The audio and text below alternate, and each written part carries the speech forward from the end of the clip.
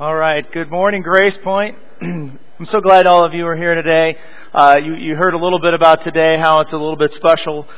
Just want to welcome you. If this is your first time here, this is not a normal Sunday, but we do things like this from time to time, something a little bit different. But just one of the things I'll just let you know about who we are. A lot of people, they hear me say this almost every week. We're glad that you're here, and our whole purpose of what we do here is we just want to inspire you to follow Jesus and help you take whatever the next steps are on your spiritual journey. So I don't know where you are, but I'm hopeful that today we can help you do that. And if you're a person that you say, well, I'm not a Christian, I'm not sure exactly what I believe, I hope that today will be helpful to you in a number of ways so that you can take some things home with you. So today is Pastor Tim's retirement, and so we're doing a little bit of Tim's going to come up in a little while when I invite him up. But I asked Tim to share some memories and how God has worked, really how he has seen God work, and he could probably be up here and just take the whole day. But he's going to try to come up a little bit afterwards. I just want to share with you a little bit from a text of Scripture that really talks about being faithful. So if you've got your Bibles, open them up to Psalm 127. Tim has been here for around 41 years. He had a little bit, but it's been 41 years. He took a little break to do a little more education in there. So today I really wanted to take a look at how is it that you leave a legacy in the things that you do in life. How do you build the kind of family, the kind of relationships where you leave something that is really worth leaving? In the 1800s, there was a Swedish chemist, and his name was Alfred Nobel, and he was largely known as the inventor and a maker of explosives. He had over 350 patents. He had 90 different factories within over 20 countries, labs in 20 countries. And the thing that gave him the majority of his wealth was in 1866, he invented dynamite. That was the thing that gave him the majority of his wealth. And in 1888, there was a bizarre event that happened. His brother was in France, and while he was in France, his brother Ludwig died. And the French newspapers confused the two brothers, Ludwig and Alfred. And they reported on Alfred in error in his obituaries. And this is what a French obituary said about his death. Got them confused, right? So the French obituary said, "The merchant of death is dead." The paper also said, "Dr. Alfred Nobel, who became rich by finding ways to kill more people faster than ever before, died yesterday." Now, you can imagine the kind of confusion and all of that came. So Alfred sorrowing for his brother, and yet he reads the obituary in the paper and realizes that they were writing it about him, who was still alive. And he realized that this is how people would remember him. And you can imagine his thoughts. He's thinking, I don't want to be remembered this way. Today, you and I, we all know about this man. He's very famous, but we don't know him as being famous for being the creator of dynamite. We know him because of the Nobel Peace Prize. He is the one that decided, I need to change the focus of my life to focus it on things that would promote peace and goodness. He changed his direction mid-path, and he realized, this is the direction that I want to go. What would you like to be remembered for? If you really think about it, what do you want to be remembered for? What do you want your life to have been about once it's over? A large part of that depends on how you measure success today. Because how you measure success today is going to flow into how you are remembered later on in life. And see, here's the thing. We know this. We're in church. Unless God is involved, no matter what it is, it's not going to be significant without His hand in it. There's no lasting significance without God involved. And so my question to you is where is God in the most important relationships that you have in your life. We've been talking about marriage. We're in a series called Relationship Rehab. But today we're going to focus a little different. We want to look on your home, your family. Where does God fit in your home and in your family? And in Psalm 127, it starts off in saying it's a song of ascents. It's of Solomon, a song of ascents that really meant that there was something that they would sing, they would pray, they would as they were walking up to Jerusalem. And it's written by Solomon. And what's interesting is he probably most likely wrote this earlier on in life, because his life looks very different near the end than what he has written down here for us to understand that this is what God blesses. Because later on in his life, part of his downfall is that he thought it would be politically wise to marry. He's famous for having over 1,000 wives. But he did that to make political connections, and many of his wives worshipped foreign gods, and this is something that was explicitly prohibited in Scripture, and his wives turned his heart away. And so yet, we read this, and it's really interesting that Solomon wrote this, but later in his life he didn't really follow the whole thing. And it says, unless the Lord builds the house, they labor in vain who build it. So at first glimpse, you look at this, it looks like the topic is building a house. But really this is about three different occupations. It's about building, it's about security, and it's about raising a family. So he says, unless the Lord builds a house, you're wasting your time. You guys have probably know many stories like I do with people who were trying to build houses. And I remember one in Summit County down in Dillon. We would drive by and a person was going to build a house, and it just was an absolute catastrophe. And they weren't able to finish. And there's all these stories like this. But Solomon's pointing out, saying, unless the Lord does it, it's going to be in vain. And he says, unless the Lord guards the city, the watchman stays awake in vain. So in those days, they had walls around their cities. And that was what protected your city from raiders at night, from other armies. You would have watchmen standing up and looking and watching and keeping guard to protect the city. And yet, there are famous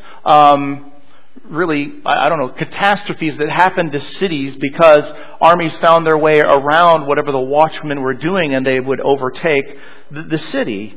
And so his point is simply this, whatever the activity is, if God isn't involved, if He's not in the center of whatever it is, establishing it, protecting it, well, you can forget it. You could try to guard the city by staying up late and watching, but if God's not protecting it, you're wasting your time. That's an emptiness. It's vain.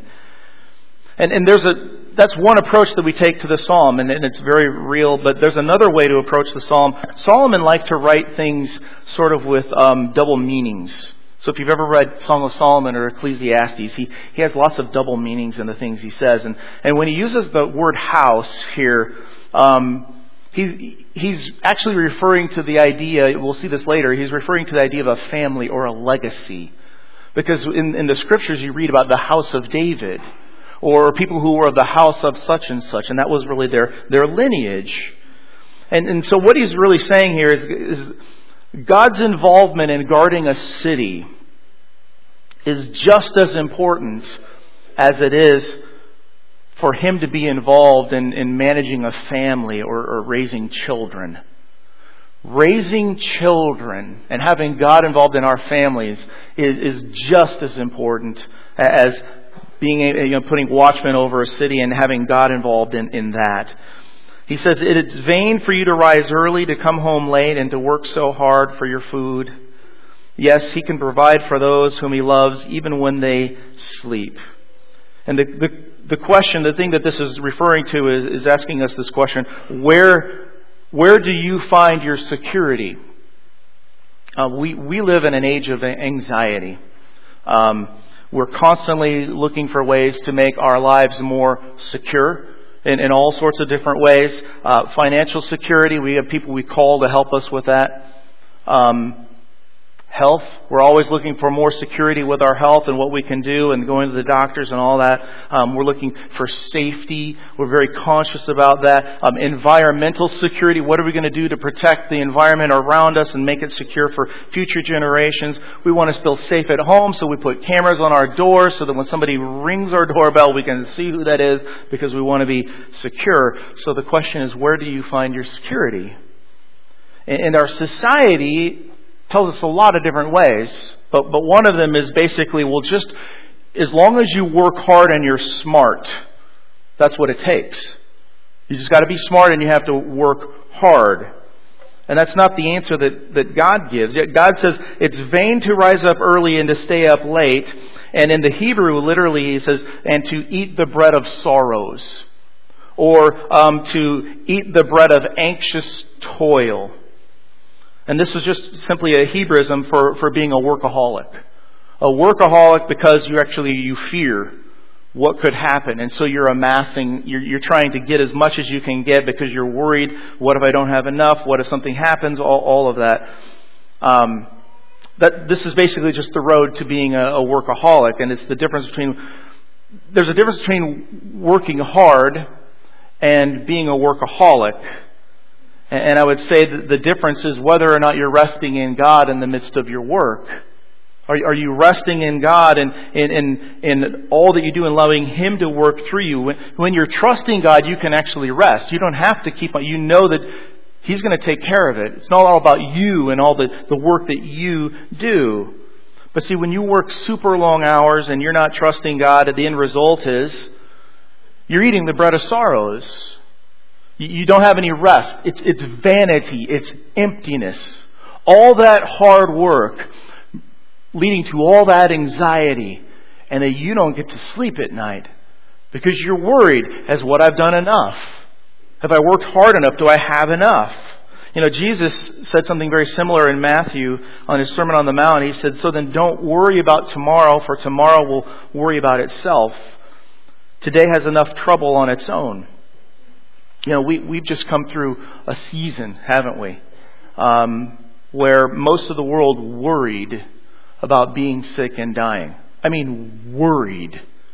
Really anxious about this. But, we're all going to die one day. Unless Christ fulfills His promise on our watch to come and to bring Him to be with ourselves, we're going to die one day. We should know that. The goal isn't to live life and be as healthy as you can in order to postpone dying. You won't find that as a list in Scripture of the greatest things that we ought to do, the greatest goals.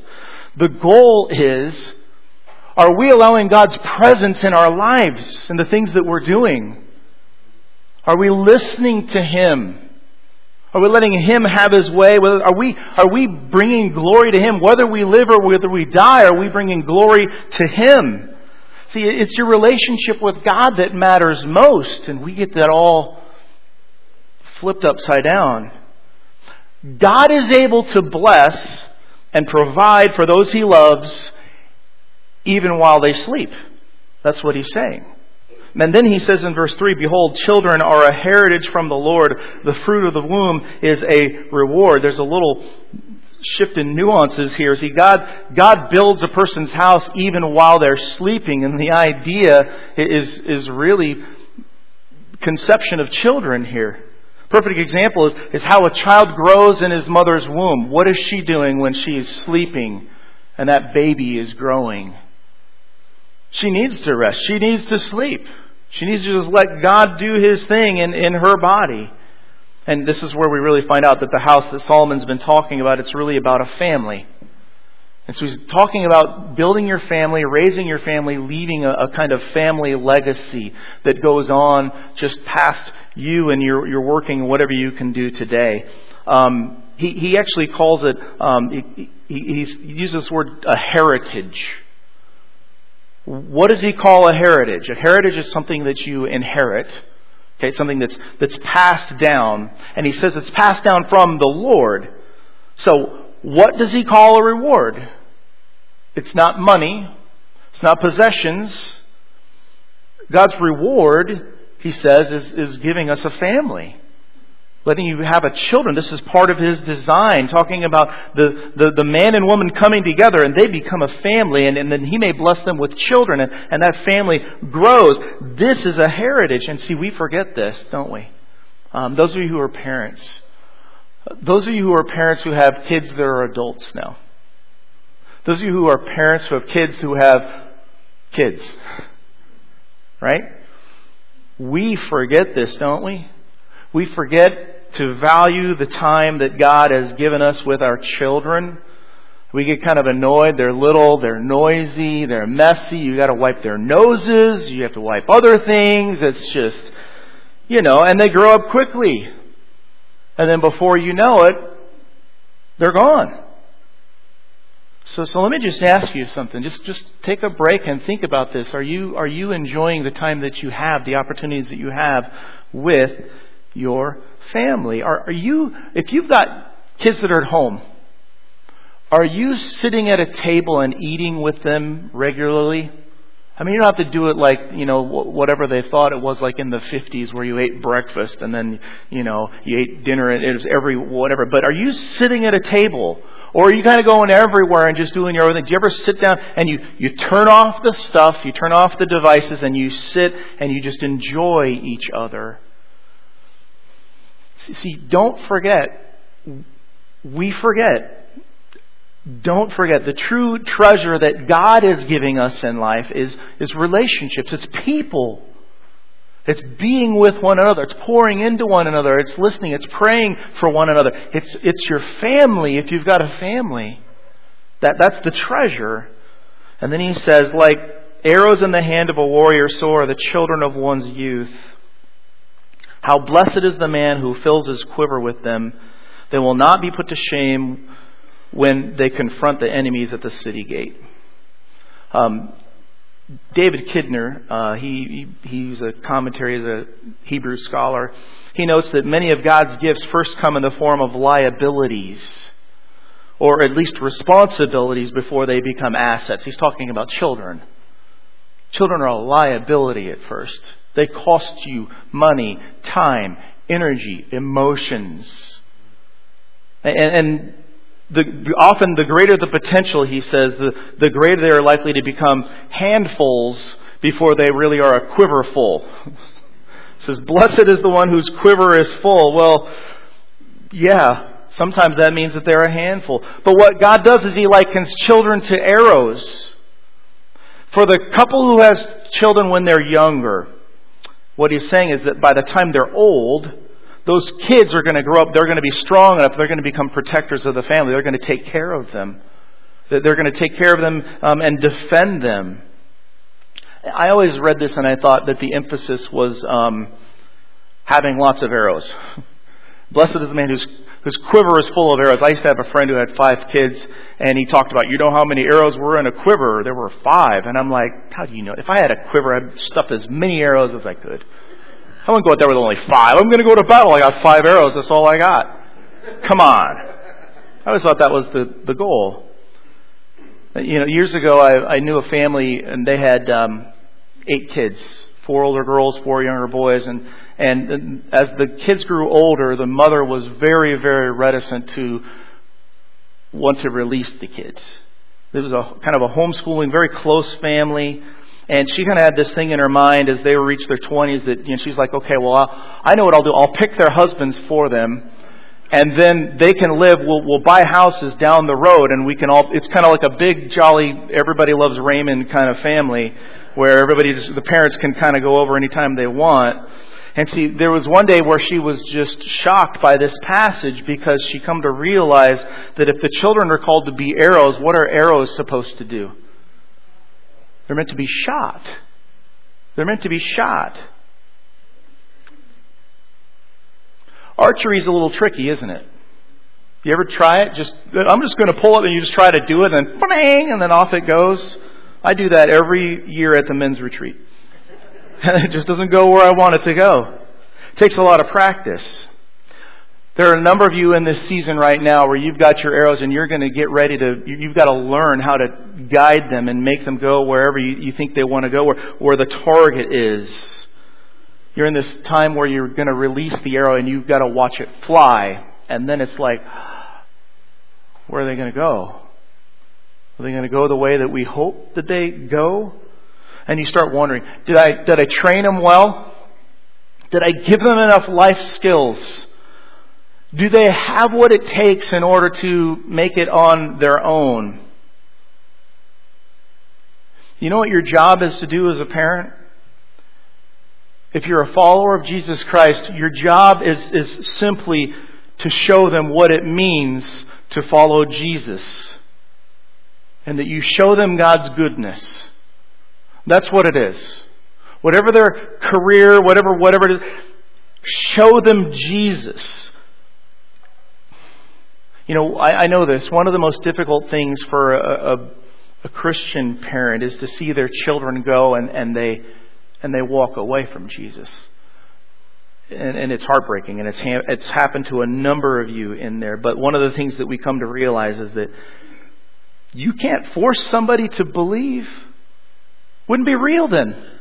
You force them to do that? All you can do is you give them the best that you got. They've got to trust Jesus on their own.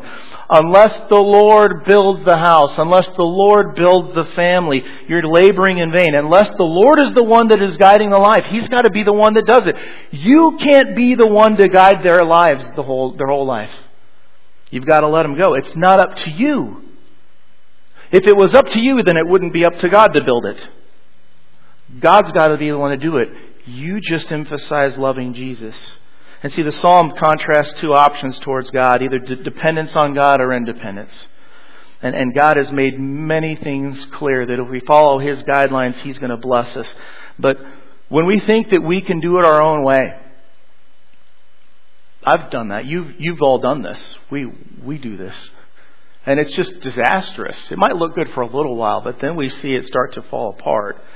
And especially when it comes to our families or leaving a legacy. See, you are not able to control our political realm. You are not able to change our culture all around us and all the things that you think are bad. Whatever you think, doesn't matter about that one really cool post you put on Facebook. You're not going to change our culture. But you can line up your life with His principles.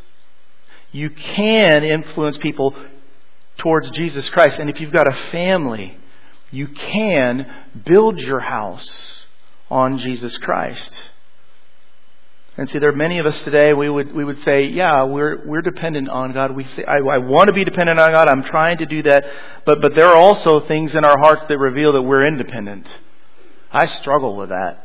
My independence. I'm constantly thinking, man, I'm a mess. Why don't I just get more dependent on you? And although some of you that you have been saying, you've been living for Jesus, you really have, but you've also been holding on to worry. You're holding on to Jesus with one hand and then you're worrying with the other hand. And you've got to let it go. He gives rest. You can back off and you just live for the Lord and say, I'm gonna rest in what you're doing. And maybe you're not doing the things that God wants you to do. Maybe you're not living His way.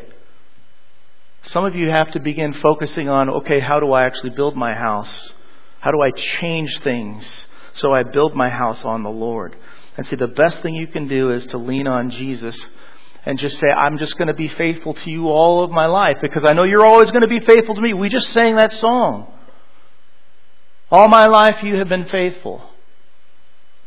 So that's what we do. We say, I'm going to turn back to you. I'm going to leave the results to Him. Now, I say this.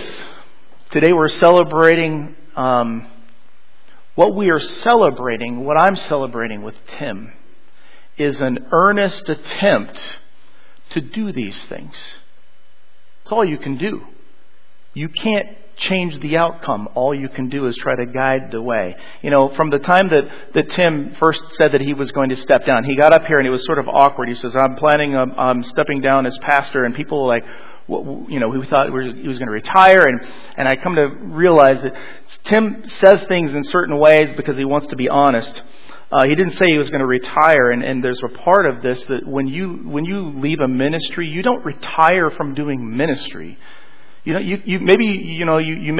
You're a manufacturer of tires, and you can retire from that, and you don't build another tire in your life, which is probably fine. But if you're a follower of Jesus Christ, you never retire. You don't. This is who you are. And so when it comes to your faith, your Christian walk with God, your ministry, there's no such thing as retirement. And I remember just hearing him over the years, retirement really isn't part of Tim's vocabulary. He kind of saw it in his father. I never got to meet his father. But his father's the one that set the example. And then, of course, Tim set the example to his kids. By the way, Tim's 5 children came back to support their dad this day. Celebrate 41 years. 41 years as a pastor. That's rare. It really is. God has blessed Grace Point with pastors who've been here for a long time. I'm the shortest one that has been here. Well, no, Josh is the shortest. Where are you, Josh? You're the short one. What am I thinking? Man. Well, anyway, what I'd like to do is I would like to ask Dan Dodd to come up and to say something. I totally tricked you. You didn't even know he was coming up. Dan, take it away. Thanks. Hey, my name is Dan. I get to be the youngest yet biggest of Tim Dodd's 5 children. Just a little bit about me. I'm married to my wife, Michelle. We have 3 of their 4 grandchildren. They stayed in Georgia because it's 80 there where we live. My wife sent me a picture of them playing in the sprinkler in the driveway. It was 85.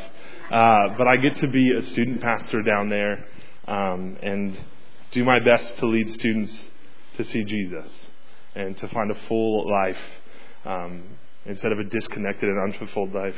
I get to lead them to find a full life in Jesus, to try to just do my best to point them there. And I get to do that because I saw it my whole life from my dad. And I am beyond proud of him. I don't normally cry. It's going to happen. Amen. Ever since I became a dad, that first baby is born and you're just like, why am I crying? I was such a man before this. It's true. But I'm beyond proud of my dad because I 100% believe that I am the son I am the father I am the husband I am the pastor I am because I watched him my whole life. 41 years, I'm only 30.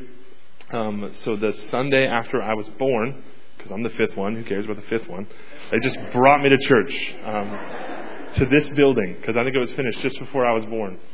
And so I spent my life in this building, and I spent my life watching him every Sunday morning and pulling on his suit jacket to go, can we please go home? And he's like, I got to talk to this person. I got to see this person. I need to make this person feel seen. And it's just because he valued relationships and people in the way that I think God values relationships and people, in the way that God looks at each and every human being on this planet and says, man, I love them and I made them and I long for them to know me. And I think that's how he viewed people as well.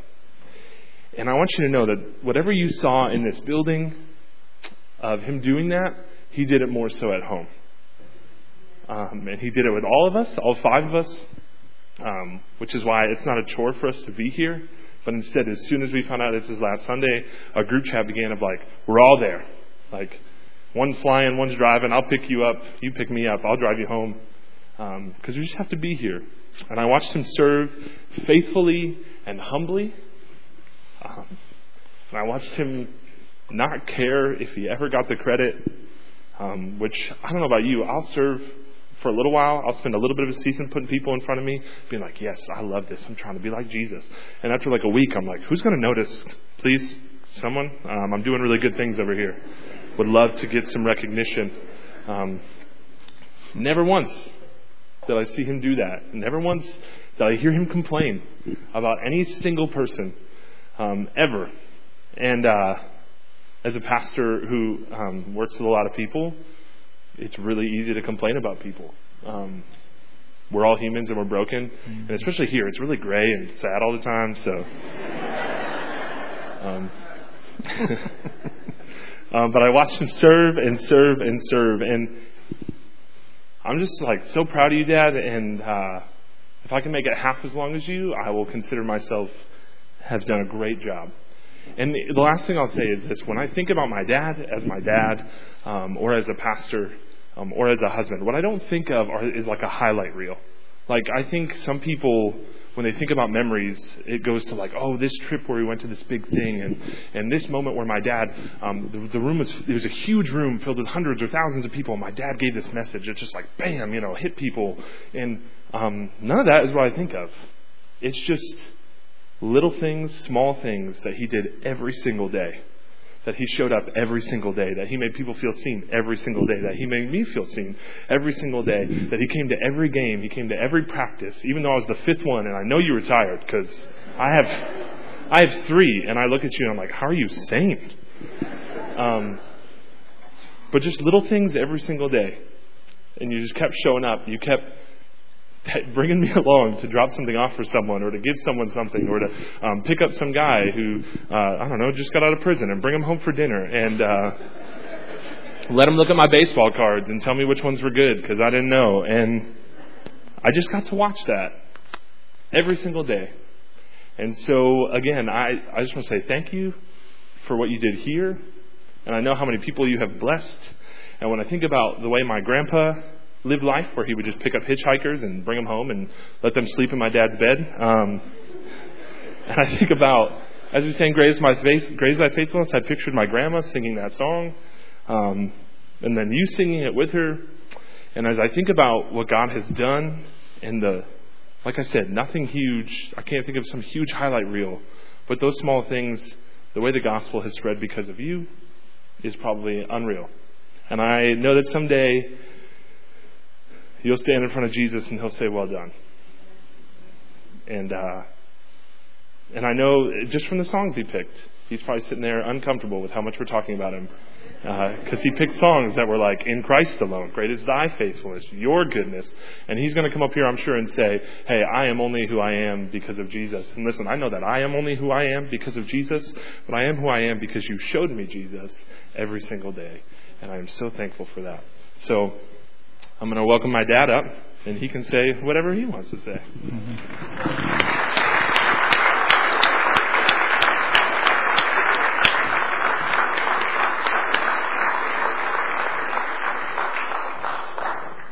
So how am I supposed to talk after that? Well, before I start talking, I want to say a couple of things. What were they now? So many people ask me what I'm going to do now. And they say, you're going to still be around. I said, yeah, we're not going to sell our house tomorrow. Maybe in 2 weeks, but no.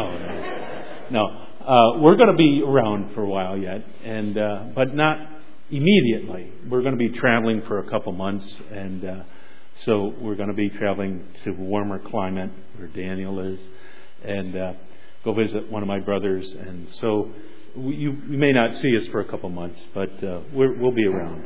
We'll be around. The second thing is, as we came to this day and as we were planning for this day, they said, do you want to speak? And I said, yeah, for maybe 15 minutes. So as I put together what I did, I go, well, it's going to be a little bit more than 15 minutes. So they gave me a little bit more. I got 18 now, so because I didn't know Daniel was going to speak. But we'll try to get through this. So I stand here this morning, and my thoughts are summarized by this verse. It's in Psalms. If you memorize this verse, you'll memorize 5 verses because they're all the same. It says, "Oh, give thanks unto the Lord, for He is good. For His loving kindness," I put that word, "endures forever." Now that word loving kindness, you go in different translations. There's one is mercy, one is enduring love, there's loyal love.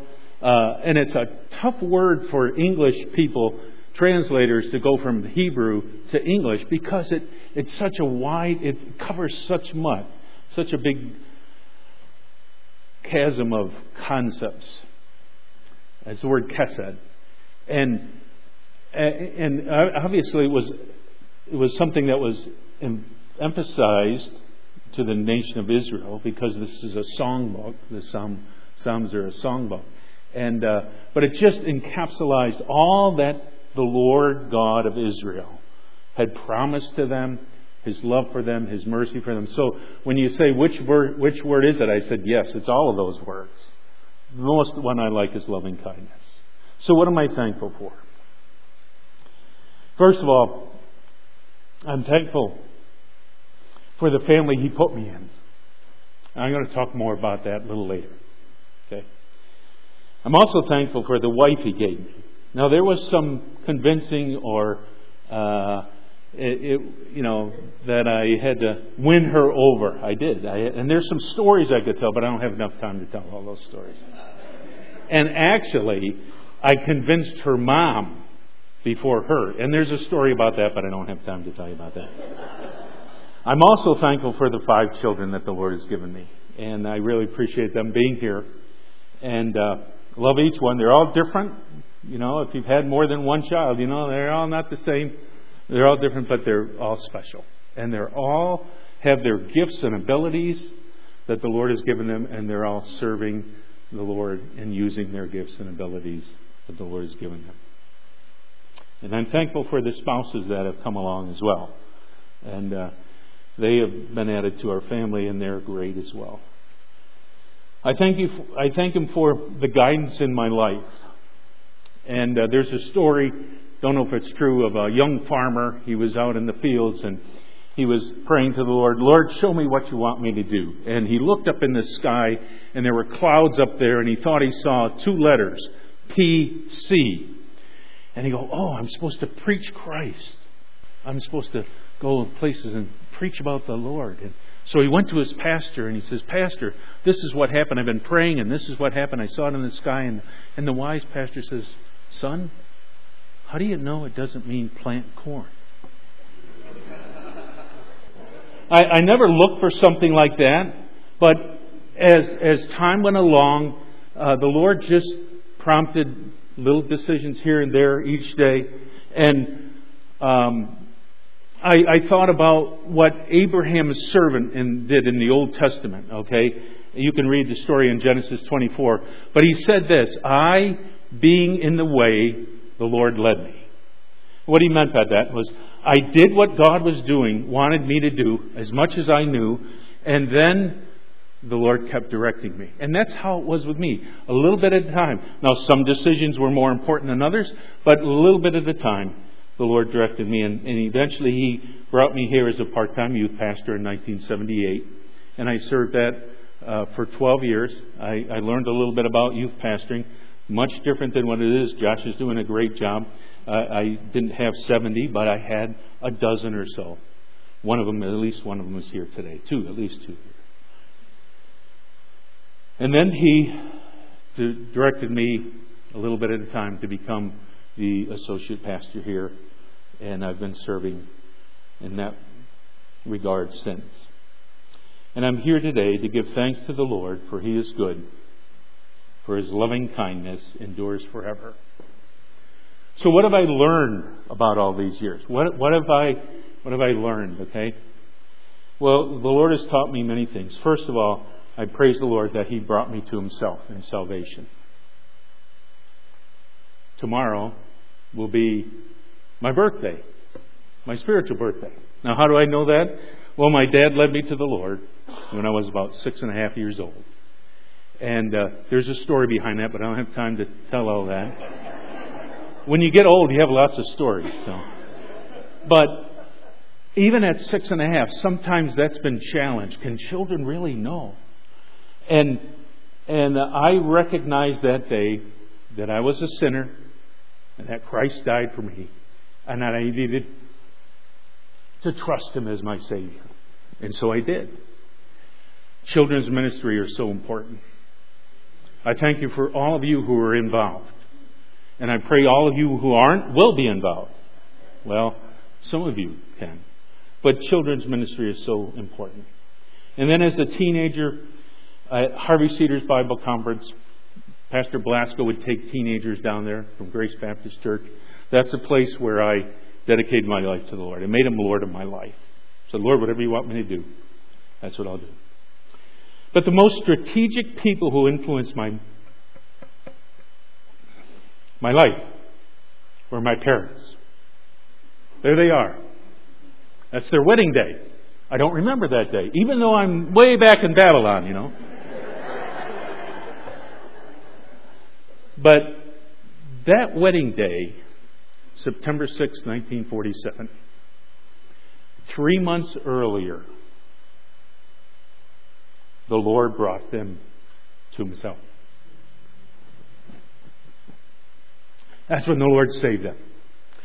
And the Lord worked in their life in a marvelous way. And they took seriously, and they realized that they were responsible. They're primarily responsible for their children knowing the Lord. And they took seriously Deuteronomy 6, 5 through 7. It says, "You shall love the Lord your God with all your heart, and with all your soul, and with all your might. And these words I command you today shall be on your heart. You shall teach them diligently to your children. They shall talk of them when you sit in your house, and when you walk by the way, and when you lie down, and when you rise." I'm one of 6 children, 5 boys and a girl. I'm the third boy. My sister is right next behind me.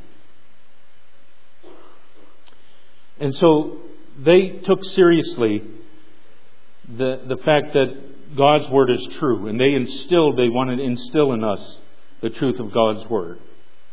And here's the results of that. 4 of the 5 sons at one point, and one still is, I still am for one more day or two, full-time pastors. And the one that isn't, he's an elder in his church, has been an elder for a long time, and he has a strategic ministry to pastors and to churches and the individual people. And my sister taught Christian school for many, many years, and when she moved to near St. Louis, she got involved with her local church in Awana and just ministering to other people. So how did they do that? How were they so successful? Well, my siblings and I came up with maybe at least 8. There's probably more. And I'll try to get through these fairly quickly. And I've learned from them. And I've tried to implement some of these things. First, they spent family time reading the Word of God.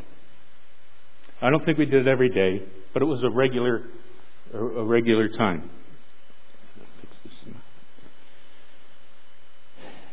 And it showed us the importance of the Word of God, the importance of Jesus Christ, by taking time to do it during the week, because it wasn't just Sunday that we read the Word of God. We just didn't go to church on Sunday there. It was something that we did every day or regularly. And we used something like our daily bread, but in this devotional book, every day there were 1 or 2 missionaries that you could pray for.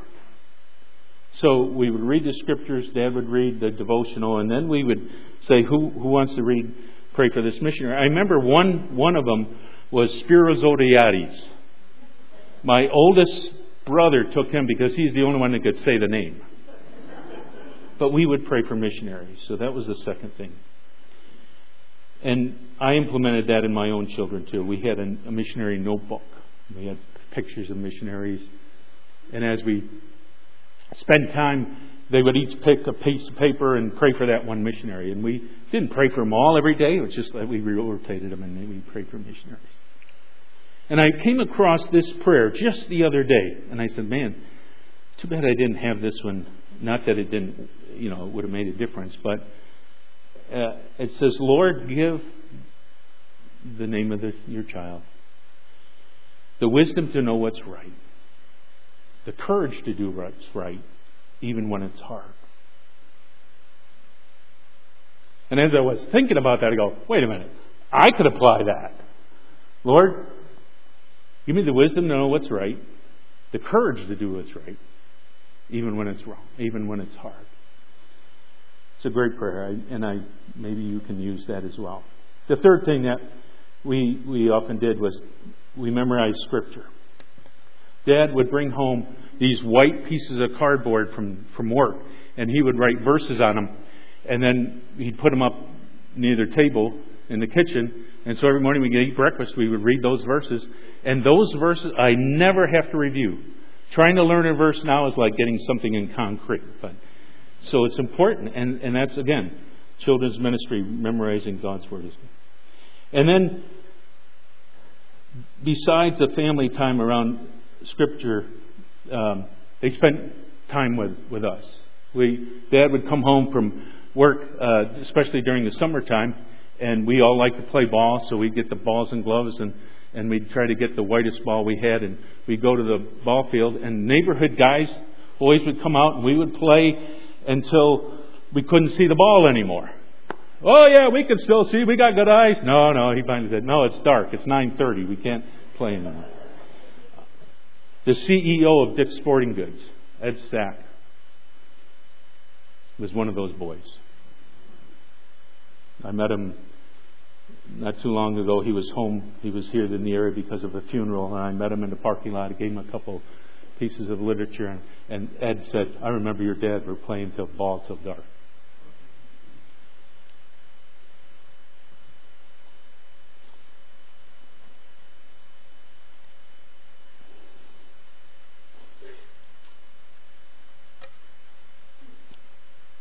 So this one has already been alluded to.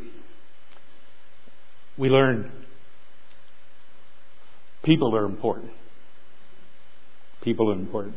Dan, you mentioned that my dad used to hitchhike. I don't think it's legal anymore, but he showed his thumb, and his thumb would like he was great. And so whenever there was a hitchhiker, he would often pick him up, and as Dan, you mentioned, sometimes they'd bring him. He'd bring him home. He did this one time with a young man who was underage. I think he probably had run away from home. He brought him home, and he called the state trooper. State trooper came. The young man was very upset. He was mad at Dad for calling the state trooper. The state trooper tried to tell the young man, no, he did the right thing. A few years later, that same young man came back and thanked Dad. Now, Dad, when he picked up a hitchhiker, he'd have a Bible in the seat next to him. He said, "Hey, can you hold this?" You know, when he. I learned from that. But he was always ready to tell people about the Lord because everyone was important. And we had this chorus that we would often sing, "The Lord is good. Tell it wherever you go. The Lord is good. Tell it that others may know. Tell of His blessings. Tell of His love. Tell how He's coming from heaven above. The Lord is good. Tell it wherever you go." And so they instilled in us that, but they also realized that how important it was for our children, their children, to hear the same thing from other people. All right? So they brought us to church. We went to Sunday school. We went to church. We went to youth group. We heard the truth of God from other people, other godly people, and it included, camp. They somehow, even as young children, I was able to go to Bayuka, and I instilled the same thing with my children. When they got old enough, I sent them to camp. And the first year, some of them said, man, I don't know anybody. But when we go to pick them up, at least one of them was hiding under a cabin. She didn't want to come home. I think it was her. So it's important for them to hear the same message from other people. And then with my parents, they shared their spiritual journey with us. How the Lord, like for my dad, before the Lord saved him, he was in World War II. He was a stevedore, and he was over in southern Italy, and he walked on the ship to go get a shower. While he was in the shower, the ship got bombed. The men he walked by in the bunks were all killed. He was spared. The Lord spared him, or else I wouldn't be here. But they shared how the Lord was working in their life, and Dad worked at a dairy milk plant, and I don't know if I'd ever do this, but he was bold at this. He wore coveralls, and he put on the coveralls his name, Saint Harry. Now that created some conversation, and sometimes he didn't always act like a saint, and so he'd have to explain that. But it gave, just opportunities for people to talk about the Lord. And they were quick to say something to us if they did something wrong, to say, forgive me if you can do that. But they encouraged us as children to spend time with the Lord. They gave me this first Bible that I still have. So my parents not only taught us by God's Word with words, but we caught it by their living. They demonstrated it. So here's just a couple of things that I've continued to learn. First, the Christian life is a growing relationship with Jesus Christ. You know, sometimes when I was growing up, I was thinking, oh God, I got to check off this. I got to read my Bible. I got to pray. I got to obey my parents. I got to maybe tell other people about the Lord. And it was kind of a checklist. But that's not what it is. The motive for me and the motive for you, we need to say, okay, Lord, I'm doing this because I love you. I care about you. I want to thank you for what you've done. I want other people to see Christ in you. And then the second thing is that questions are good. Some people might perceive questions as challenging authority. You don't believe that? Yes, you should do that. But questions are good because questions show that you are someone's thinking. We need to be thinking people, not just people of faith, but we need to be thinking people that understand and being able to articulate why we believe and what we believe. So now as a grandparent, what can I do? Well, just like my parents, continue to pray for children and grandchildren. My mom was a great prayer warrior. Even though she couldn't do much of anything, we all knew she was praying for us. And that's what we can do as grandparents and as parents as well. I tell people, sometimes I can't go to sleep at night, and so I'm laying down and I start praying for my children. I pray for the oldest one, Christy, and her husband, and Amy, and then Heather, and then Mark, and Daniel never gets prayed for. So I have to reverse the order sometimes. But pray for your children and your grandchildren. Encourage them. And as being a pastor here for so many years, I've learned so much from Pastor Blasco. And I was a green young guy, just kind of out of seminary one year, and he taught me a lot. And I appreciate him, and I'll thank him. He'll be here in person next service, along with his wife, Joanne, and preteens at Grace Baptist. But it's so important as the leadership of the church, and I appreciate all the two pastors in 41 years. That's unusual. But all the elders and the deacons over the years, how much they work together to move forward God's work here. It's such an important thing to do that. And I appreciated that. All the important things that they work together to help further the work here. And so this verse is kind of a verse that I've taken on as my life verse. It says, only fear the Lord and serve Him in truth with all your heart. For consider what great things the Lord has done for you.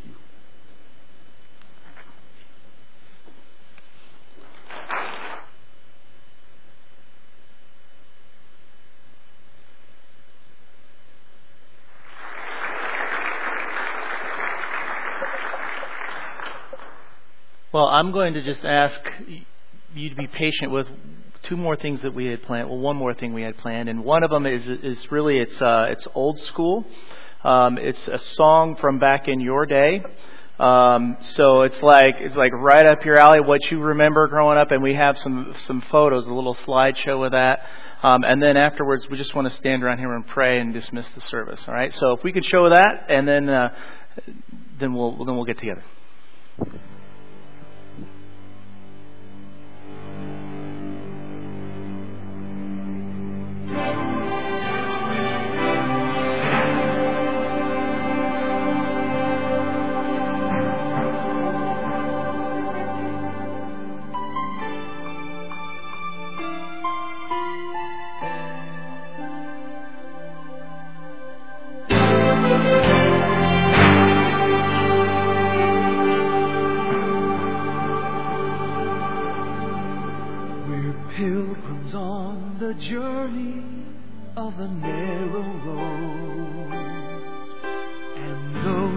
who've gone before us line the way, cheering on the faithful, encouraging the weary, their lives a stirring testament to God's sustaining grace. Surrounded by so great a cloud of witnesses, let us run the race not only for the prize, but as those who've gone before us, let us leave to those behind us the heritage of faithfulness passed on through godly love.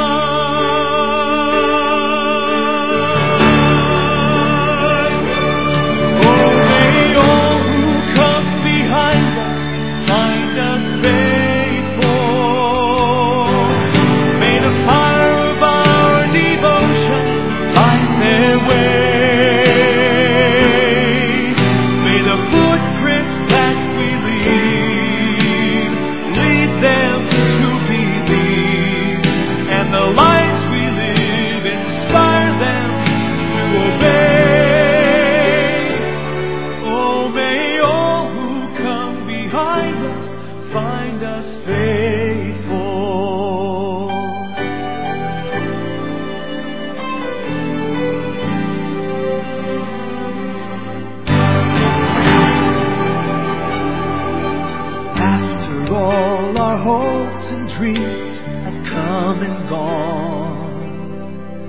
And our children sift through all we've left behind.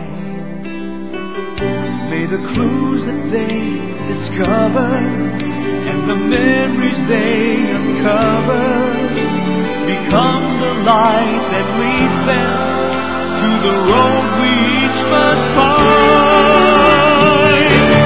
Oh, may all who come behind us find us faithful. May the fire of our devotion light their way. May the footprints that we leave lead them to believe, and the lives we live inspire them to obey. Oh, may all who come behind us find us faithful. May the fire of our devotion light their way.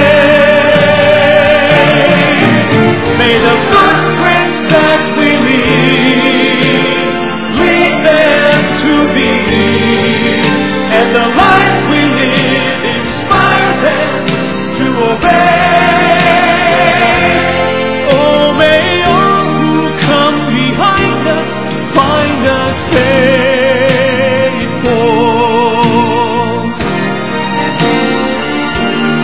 Oh, may all who come behind us find us faithful.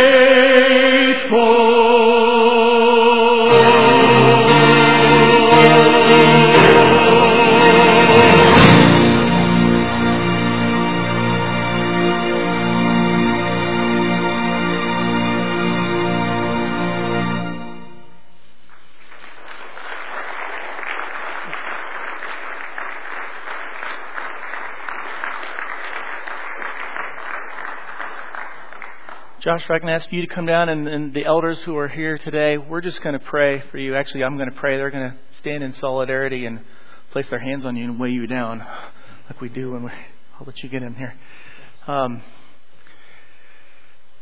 Heavenly Father, I just pray for Tim. And I ask for him, for Sharon, for their family, that you would be guiding them in the future. The way that you have for them, you have got a way prepared for them. We know that. You say that in Scripture. So I pray that you would help them in all of their ways, that they would acknowledge you. Lord, guide them, help them be involved in honoring you. And I pray that you would use them well. You would use Tim well, even as he takes his steps out of this building into other places. And I pray that we would have great, wonderful opportunities to share fellowship with him many more times. And Lord, should you move them south, I pray that they would find just a great area to be involved with, serving you and with wonderful friends and ways to influence people for Christ. So Lord, we thank you for all the years, the many years that Tim has been involved in, that you've used him here at Grace Point. We just ask you continue to do that in his life and also in our church. We pray in Jesus' name. Amen. Thanks, Tim. Thank you.